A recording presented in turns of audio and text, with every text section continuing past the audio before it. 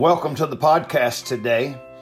Today I want to talk to you about misconceptions of heaven. Let me give you a few common misconceptions that people have about heaven. We think heaven will be nothing more than just floating on a cloud and strumming a harp forever. That we will not have a physical body in heaven. That we will lose our identity in heaven. That we will not know our loved ones in heaven.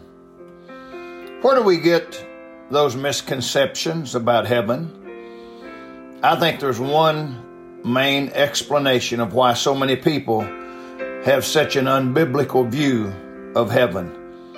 It's the work of Satan.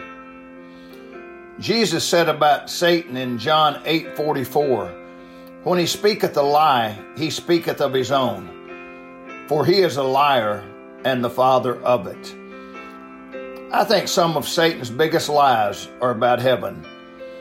Listen to the verse in Revelation 13, verse 6. "And he," that's talking about the beast, the Antichrist, "and he opened his mouth in blasphemy against God, to blaspheme his name and his tabernacle and them that dwell in heaven."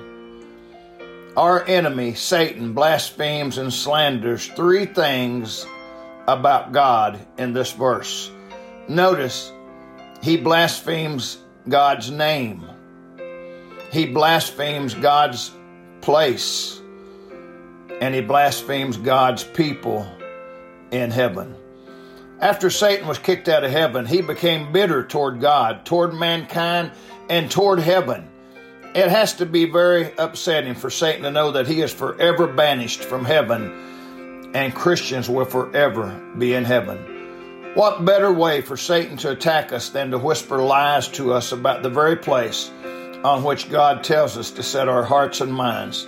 Satan doesn't need to convince us that heaven isn't real.